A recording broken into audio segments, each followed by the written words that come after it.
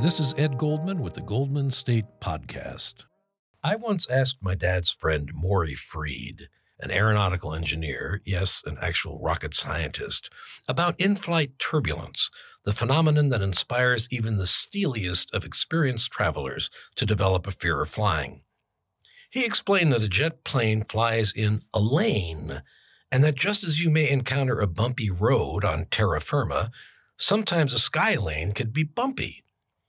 But in 95% of the cases, he said, if the plane stays in its lane, even if the ride's bumpy, you won't go off the road, so to speak. Maury was a pipe-smoking, warm-hearted, bespectacled man with dark black hair, dark eyebrows, and a thin mustache. We had been talking aviation because at the time, 1974, I was about to begin taking weekly helicopter flights for the city of Lakewood, California. The purpose was for me to shoot aerial photographs that would document the progress of a large redevelopment project in a recently annexed portion of the city. After Maury reassured me about airplane turbulence, I asked him what he thought of helicopters, hoping for a similarly upbeat treatise on their safety. But he took the pipe out of his mouth and said with absolute earnest, "Aerodynamically, there's no reason why they should be able to fly. They scare the hell out of me."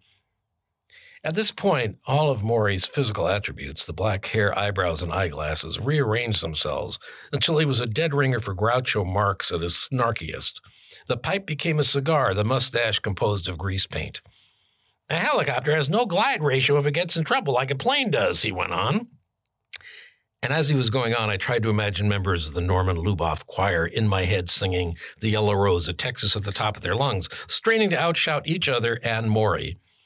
As it happened, I loved flying in the chopper, a Hughes 300CQ, the Q stood for quiet, designed specifically for law enforcement. It could as easily have been deployed to do those traffic reports everyone hates listening to when they're already stuck in the mire, as in hearing, "Hey, things are bottling up on the 405, better head to the Harbor Freeway," when you've just pulled onto the 405. I flew every afternoon with a pilot named Don, who'd been competent enough to train helicopter pilots for duty in Vietnam, so I felt pretty sure that he knew what he was doing. In fact, he got me so confident that within 2 weeks I started flying with the door off on my side and even dangling my legs out, the better to shoot near panoramic pictures of the redevelopment area without any window glass reflection. It became so addictive, I thought of asking Don if he could train me to fly a chopper. What I loved about it was that unlike in a plane, glide ratio or not, when you wanted to make a left turn, you could come to a complete midair stop and turn left. That felt like the sort of thing Superman would do. But then two things happened. First, I was hired by the city of Sacramento to become its public information czar and would be leaving Southern California in a matter of weeks. Second, and this is much more significant, on my final flight with Don, the LA County Sheriff's Department radioed him to pursue a robbery suspect tearing through the streets of Lakewood, its next-door neighbor Bellflower, and the neighboring city of Paramount. I found out in a hurry how gingerly Don had been treating me on our weekly flights. We were suddenly flying 95 miles per hour, and Don was tilting the helicopter left and right to make sweeping diagonal passes over the suspect's pickup truck, which Don had spotted about 25 seconds after the call came in, and department personnel provided the ever-changing coordinates of the perp's escape trajectory. In a few minutes, Don got his helicopter positioned about 5 stories up from the pickup truck and just coasted along with him down the city streets. The police units on the ground had merely to keep the chopper in sight to apprehend the bad guy. As I watched that happen, they set up a roadblock and made the arrest in what seemed a matter of moments.